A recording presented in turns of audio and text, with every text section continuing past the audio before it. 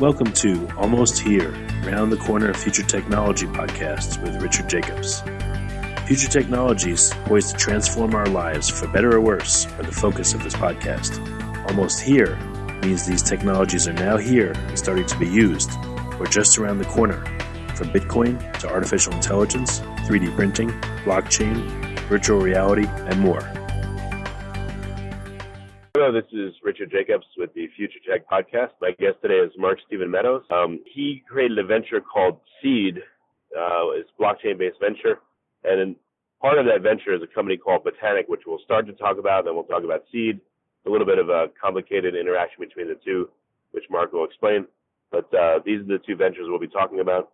And Mark is the CEO of a San Francisco-based, again, Botanic Technologies. They build CUIs for large corporations and governments. So without any more details, with me making it complicated, Mark, how you doing? I'm doing good, Rich. Thanks for having me on today.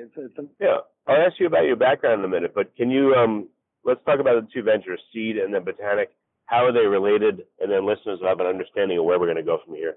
Yeah, Botanic provides the tools to our customers to deploy trusted bots. And the bots are multimodal, so they have faces and they have voices. And just like you might talk with somebody over Skype, you can talk with these bots. And over the last several years, since 2011, we've noticed more and more problems within artificial intelligence and so we realized that we need to start a whole economy that allowed an open source, independent market for developers so that they could build these bots, and we tied that to the blockchain. So Botanic builds bots, and we're a founding partner of Seed, which is this marketplace for those bots and bot components. Okay. So you create bots that people can interact with, and they can see, and they can chat with, and they're more than just chatbots, or are they chatbots that just have a face on them or an image? Well, yeah, they're more than just chatbots, really. I mean, my own background, I got out here to San Francisco around '93 and helped develop well.com, bird.com website. And I started a VR company from 1995 to '98. We were building avatars and some of, as far as I know, the very first multi-user 3D environments. I went on to work at Xerox PARC, Stanford Research Institute, the VAG out in Holland, and then had an AI company from 2005 to 2008. And then it was 2001 that I built my first chatbot. It was pretty simple stuff. I mean, back then, and it's still, I think, very simple in terms of what happened was I basically was trying to connect the virtual reality work I had done with a lot of this chatbot kind of AI and natural language processing work. How do you take an avatar in something like Second Life or a video game and rig that thing up so that it can answer questions like, where is the princess that I'm supposed to rescue? And then that non-player character or robot in the game can then provide a backstory or a narrative. So we started building these characters around 2011 at Botanic, in some cases for games, in other cases for mobility or healthcare. And over the years, we found that, when you take a basic chatbot and you add voice to it, you get something like an assistant, like Alexa or Siri or Cortana. But the human limbic system hasn't really evolved in the last 50,000 years. And so we actually also, what you and I are doing right now is very strange. I can't see your face.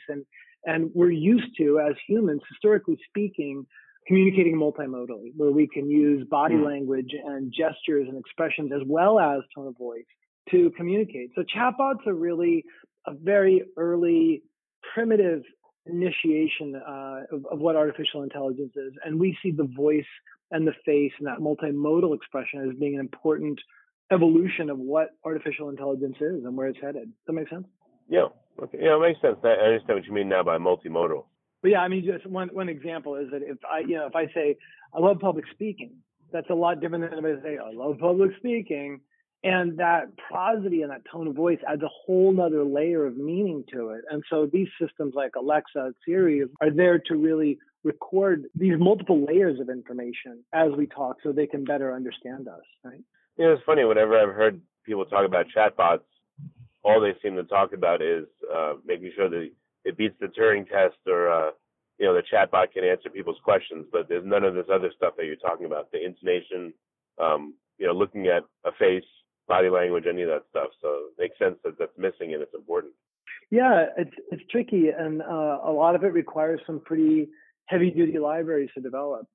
We did several different deployments on Skype with Microsoft, and there we were using Microsoft Cognitive Services, and so we basically multiplex these things. We just sort of drive them all together. Think of it like an orchestra, really, where the computer vision, so the system's able to see your face. That's like the oboes.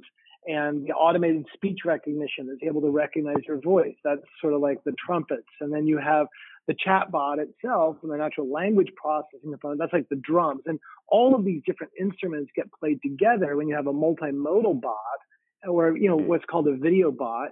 Because there's chatbots and assistants and video bots and AR and VR bots. We call them bots in general. But when you have this orchestra of these different AI systems working together, then you really end up with a much richer experience. And you can also use this cool thing called the graphical user interface, which, hasn't really gone away, despite the fact that, these are conversational interfaces. We can still use graphics. And so that avatar that's there, the face of the AI, is a very important part of the graphical user interface of that conversational system. So there's a lot to it, and we see a lot of different potential use cases down the road. Well, how about now? Where are the bots being used, and what are users saying? If you're at that point, how's their experience with the bots versus the traditional ones? Yeah, generally speaking, people are more likely to trust a system that has a face and has a voice, and part of that just has to do with, as I mentioned, the way that humans have evolved over the millennia. And in some cases, we found some strangely positive results, such as for health and wellness. We've done maybe 5 or 6 builds here. People are more likely to share their information with a bot than they are with a person. And at first that seems kind of weird. But in fact, most people don't want to, they don't feel judged by a bot, and they also don't want to be embarrassed. So if it's a health and wellness use case, that seems to work really well. And we need a lot more information about the end user, and therefore make better recommendations on what the person should be doing. The weird things that start to creep in, because most people are more likely to do what the bot tells them to do, again, in that healthcare use case, than they would if it was a human doctor. And that's because people believe that the bot is, because it's AI, it's somehow objectively true. But so there's this weird dynamic where, in that, again, health and wellness use case, the end user provides more information about themselves, and they do what the bot tells them to do more than if it were a person. And that introduces a really curious power dynamic. Now, we can get back to that later. That's part of the reason why we got Seed going. But we've also found that in customer relations management and a lot of help desk, something like 40% of the work is offloaded to bots. That's really easy. A lot of these people that are working these help desks are just being roboticized. And so we look at it as really a way to help people not act like robots at work. And then, some other stats, we're looking at, something like a 3 to 4 time growth curve between now and 2021, according to Gartner and others, that just show that this market is really exploding. Because it's artificial intelligence in terms of how we converse with these systems. So, there's a lot of jobs that will be displaced and affected by this, and there'll be a lot of money that will be both saved and earned. So we're at the very beginning of this industry, for sure. Well, how do you stay away from the uncanny valley? If your bot, if you can see the bot and it has expression, intonation, and it looks somewhat human, do you run into problems where people just are disgusted by them and don't like them? Yeah, I'm so glad you asked this, Rich. That's awesome, because that is probably the single most important design concern that we've had at Botanic, and it will continue to be a problem in the coming years.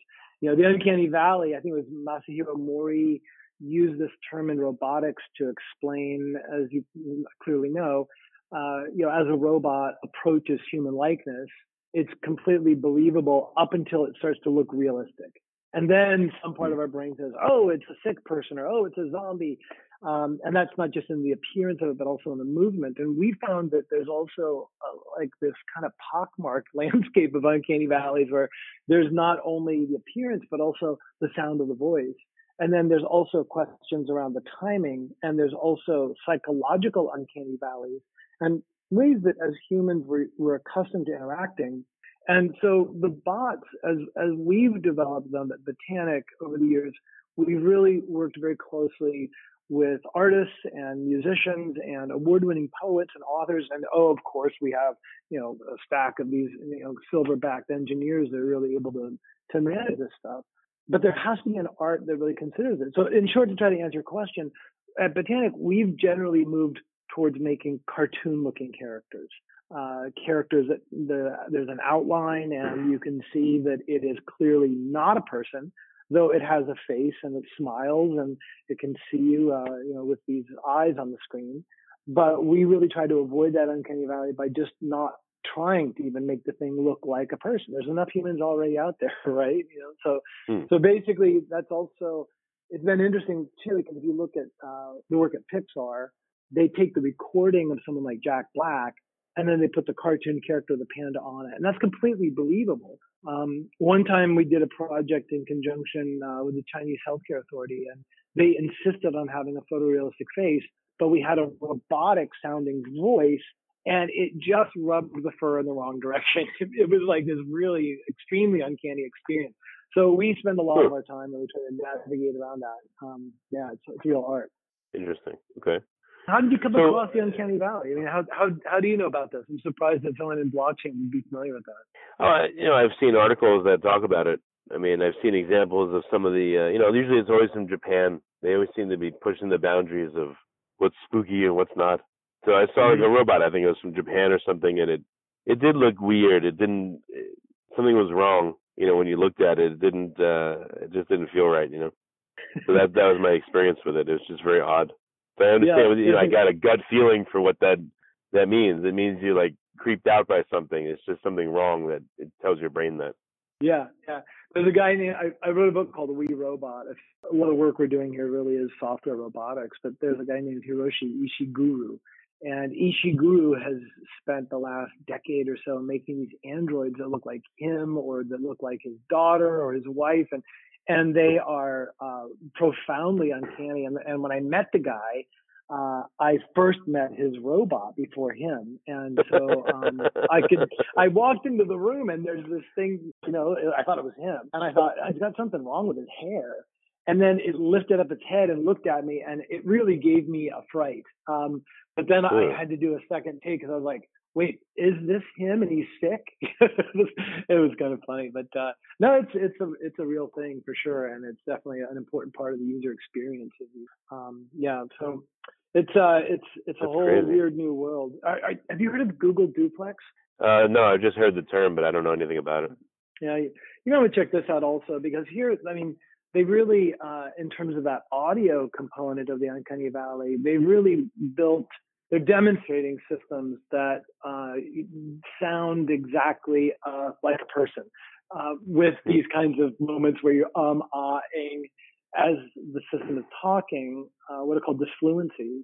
And the system is so believable that while it is in demonstrations, just, you can look up Google Duplex demo, you can hear the person that's talking with that system completely presuming that it's a person. And so when we have this capability, which we now do have both in terms of the visuals and in terms of the audios, to get to a point at which you can't tell if the system is a real person or not, you again enter into this ethical territory where you don't necessarily know whether you can trust that system as a person. You don't know who's connected to it and what it's actually doing.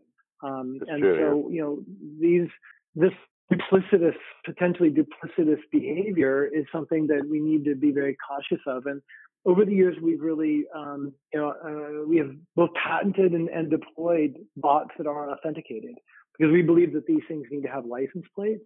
And if we're trusting them with our health and with our finances or education, or even just basic service, they need to have a license plate. And so authenticating bots to help kind of address what is a quickly diminishing uncanny valley is really an important part. Give these things license plates. Well, I'm talking about the license plates. Tell me about Seed and how all this relates to Botanic.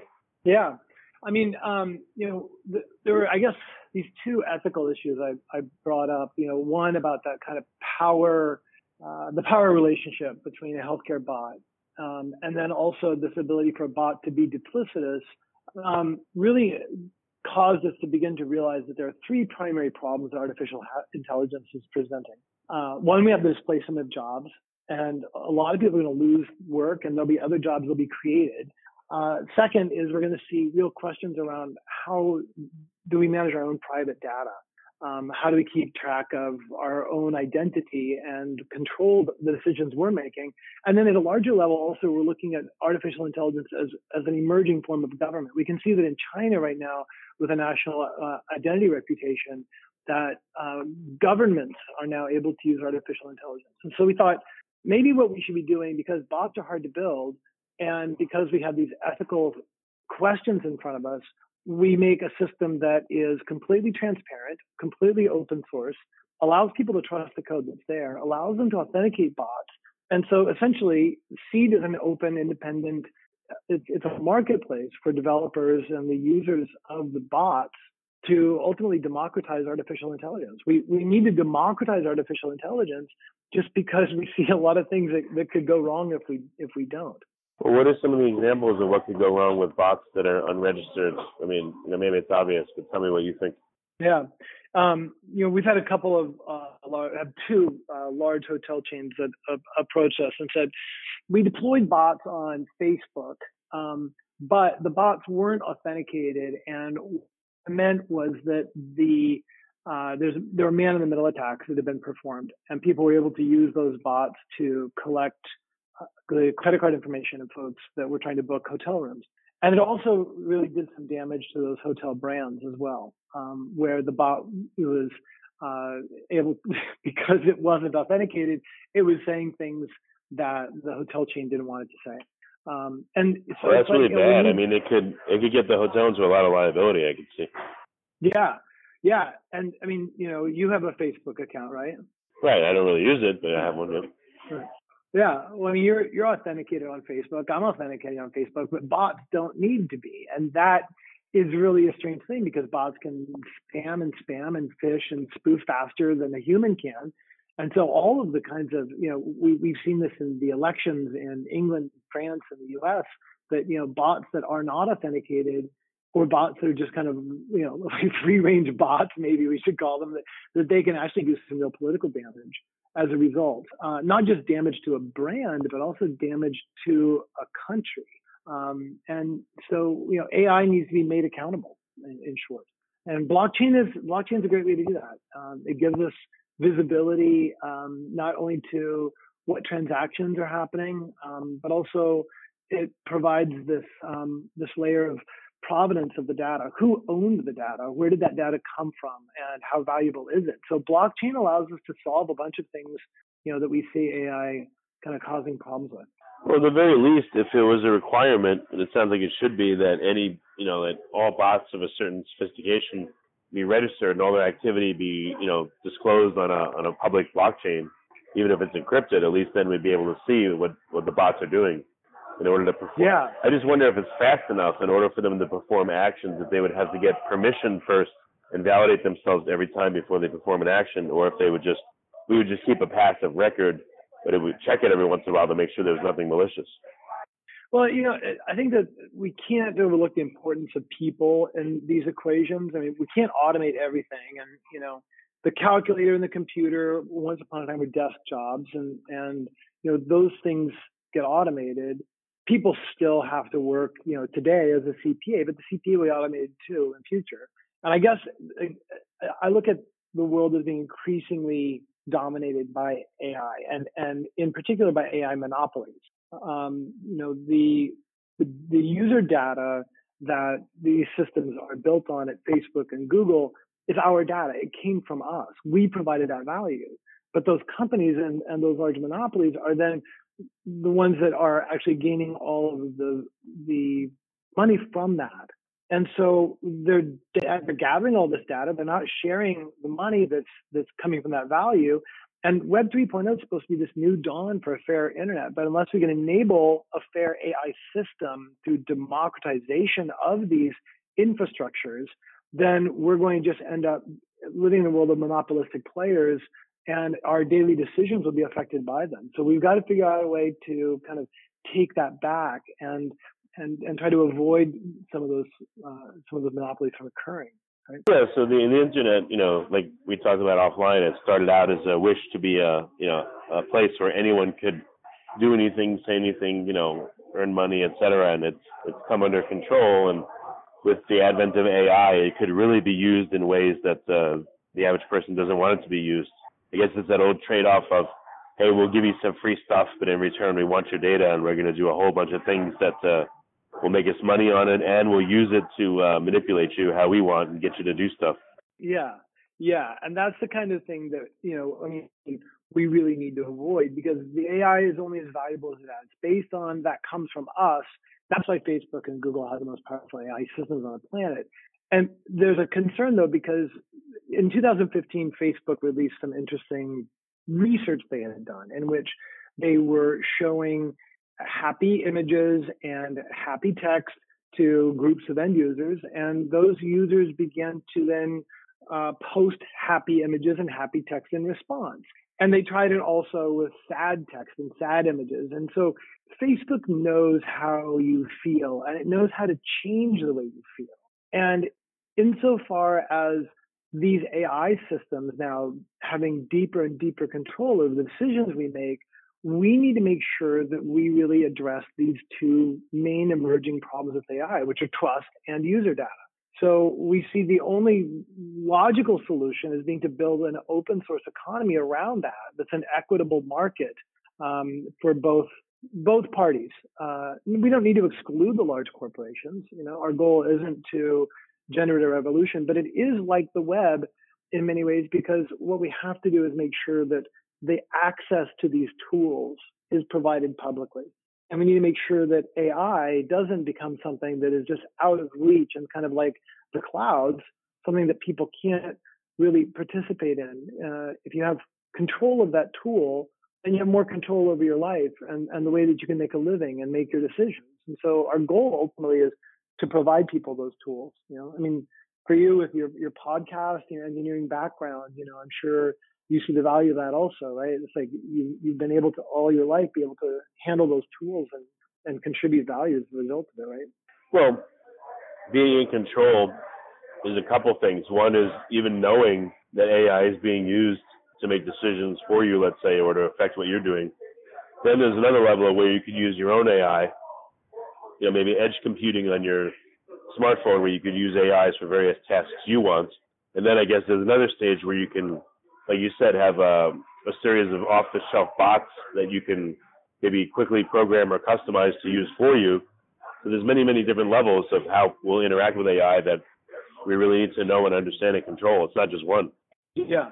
Oh, yeah. And I think of it a lot, just in general, it's software, right? This is the stuff that we build, that we use. And, seed token is about really the measurement of value, the atomic measurement of value within a bot marketplace.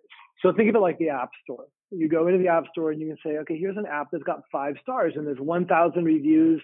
And so you're more likely, or at least I am, to buy that app because it's gotten that backing of those previous users.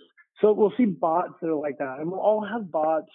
I think in 10 to 15 years, we're going to all have bots just like we all have web pages now. They will represent us. They will make, in many cases, decisions for us.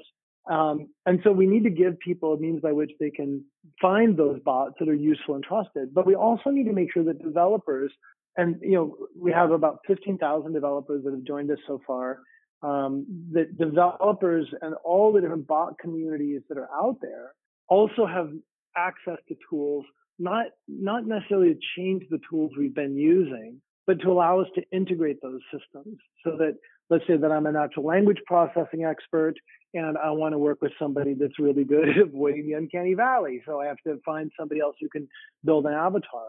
So in that marketplace, you'll be able to we currently are developing this and open to help at seedtoken.io. Come join us. You can sign up there. We're building out the space in which you can not only rate and buy bots, but then you can also do the same with the component parts.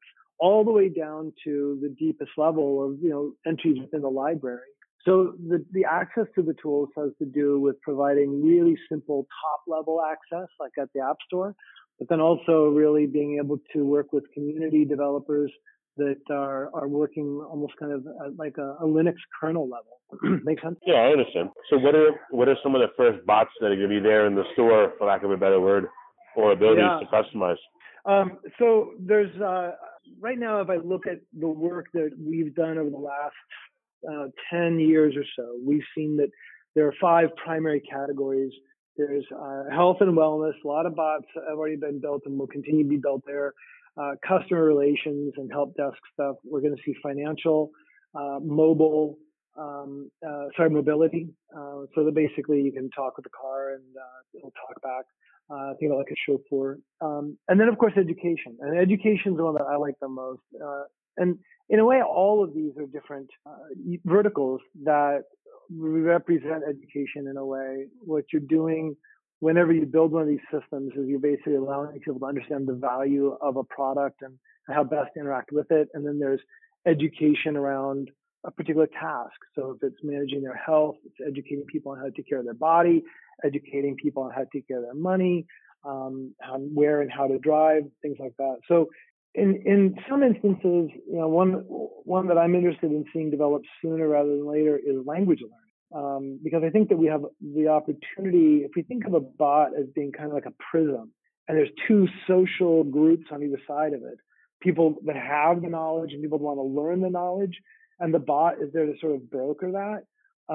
I think language learning is going to be a really big use case because there are a lot of people that can provide data for that bot in terms of what the words are and how to say them. There's also an interesting part about language, which is that it's not just words and sounds, but it's also very visual in terms of reading and writing. Are you able to read? And that's something that an avatar is really good at helping with. We also, though, have seen, we've received requests to build essentially portraits of people, some famous folks from the Middle East. For those Westerners listening, think of it something kind of like an Abraham Lincoln. And that's a project that we're just starting now. And then we've also built bots for helping kids at Monash University managing their mental health. Here again, they just want someone to talk to and say, I hate my parents, and not feel like they're being judged.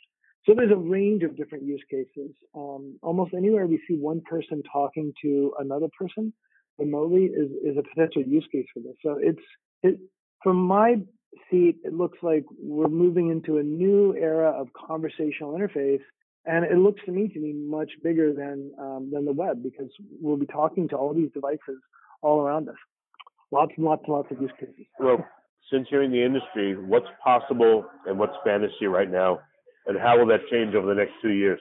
Yeah, so possible right now is to measure with a very high level of precision how a person is feeling emotionally and why, and to predict what they will be doing with a 90% accuracy.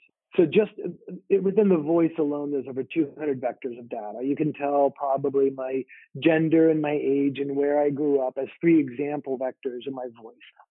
There's also systems, such as Microsoft Cognitive Services and others that we've worked with that really allow you to identify, is this person drunk? And the longer a person speaks with that particular system, the higher level of precision it has for determining things like that, those outlier value sets of if someone's drunk or not. So the reality is that the Amazon Alexa is currently collecting a lot of valuable information about how we feel and building predictive models about what we will be doing. And we're not always aware of that. And the other reality of the industry is that we see so many different systems that are beginning to use conversational interfaces that I think it's going to quickly become just automatic that it'll be there. Now, the science fiction of it, let's look maybe 6 months out.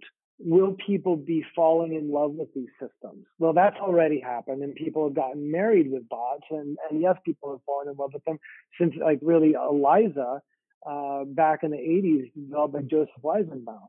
Will people begin in like a year to 2 years to begin to talk with them more than with other people? That I think is something that's science fiction. I think it's a couple of years away still. I noticed for myself, I spent a lot of time in Second Life for a few years. And when I was spending more than 8 hours a day, or like more than half of my waking time in Second Life, I realized I'd kind of crossed a boundary line. I was spending more time in that virtual reality. And I think that we'll see moments when people will begin to find that they're more comfortable talking with bots than they are talking with other people, for the same reason that some people spend more time in video games than they do in the real world. They get more of what they like from that interaction than they might in the physical world. Now artificial general intelligence, this is a very abstract term that includes common sense reasoning, and I think that's something that's further out than a couple of years away. But again, I just meant specifically with bots, though. Like what's the fantasy and what's the reality of bots? But I think you explained that. AGI, who knows? That could be many years away or never, or who knows? Yeah. And I mean, I have a hard time even like just defining artificial intelligence. I mean, I really like to look at these things as essentially orchestrated twitches. We have, how do we get lots of twitches to all kind of occur in the appropriately orchestrated way so that we have something that makes sense to a person? What do you see as science fiction in front of us? I'm curious to know, like within like a say 4 to 5 year period, what do you think would be science fiction? I like how you turn all this around on me, but that's cool. Right now, what I see is AIs are super narrow, and in order to get any performance, you have to string together a whole, a group or a bunch of AIs to really make any kind of anything like super useful. I guess it's more worry as it comes to AI. I worry, like you said, people will just get sucked into, Second Life type things. Like, I just saw Ready Player One a few months ago, and in the movie, I don't know if listeners have seen it. It's a really good movie, good book, but, some people spend their whole lives in this virtual reality, which I see happening, but then again, I don't. I see people spending a lot of time with their devices and all that, but there's still the pull of reality. But there'll be groups of people that you never see, and they're just bots control everything about what they do. And then there's ones that'll just be, kind of a mixture of it. And then there'll be like the naturalists that reject all that stuff. And I think that'll happen no matter what happens to AI. So I see those three groups. I like to divide the world not into real reality and virtual reality, but into virtual reality and physical reality. And, for myself, I've been involved in VR, as I mentioned, since the 90s, and I love it. And I see a lot of our work at both Seed and Botanic as being about building essentially virtual reality characters. And we've deployed in virtual reality and augmented reality prototypes as well.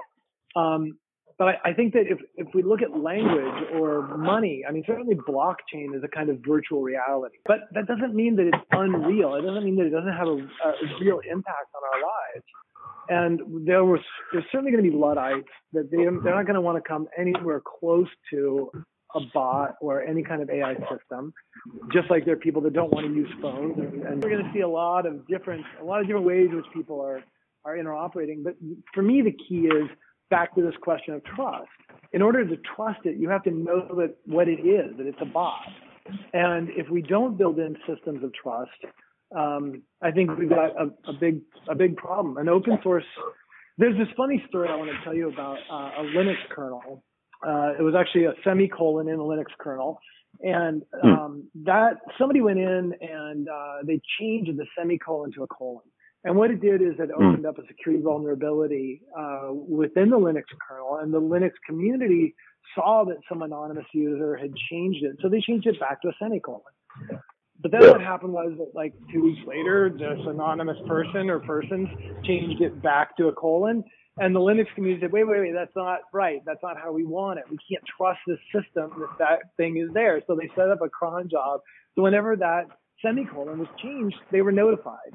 And what that does is it builds an economy, as we see with Linux, it builds an open source economy that people can trust.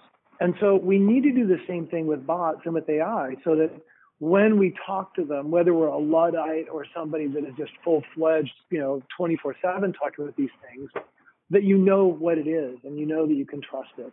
I think that, That to me is something that is an absolute necessity for us as developers to be able to trust these things. What's an example of like an untrusted AI? What would be one of the concerns that you would have there? Just to keep turning this around a bit. No, I mean, it's a tremendous issue. You can have bots that, the bot could emulate anyone you know. It could contact you over Skype or other methods and give you false messages. I mean, to give you like a real innocuous example that shows me this is sometimes, like I have a wife and kids. Sometimes my kids will text me on my wife's phone. And now we tell them, always say, hey, this is so-and-so. It's not mama, Right, But there's been times where I got a text and I knew, okay, my wife wouldn't say that. But there's been times where I wasn't so sure and I responded and all that. And my daughter would be like, oh, no, it was me. It wasn't mama. And I said, don't do that, That's simple. But imagine, right, if bots would become intelligent enough to communicate with people, it could fool them 10 ways from Sunday easily. It could cause all kinds of problems. It could anger people to cause them to fight with others. The provocation was all false. It could put people in jail. It could do all kinds of things. Really, there are terrible consequences, I think. So it is super important to vet these things. Like GPS. The GPS can be hacked and you go to a place where you're not supposed to go and then someone takes you. Just anything. Anything is possible. The amount of deception is unbelievable. Yeah.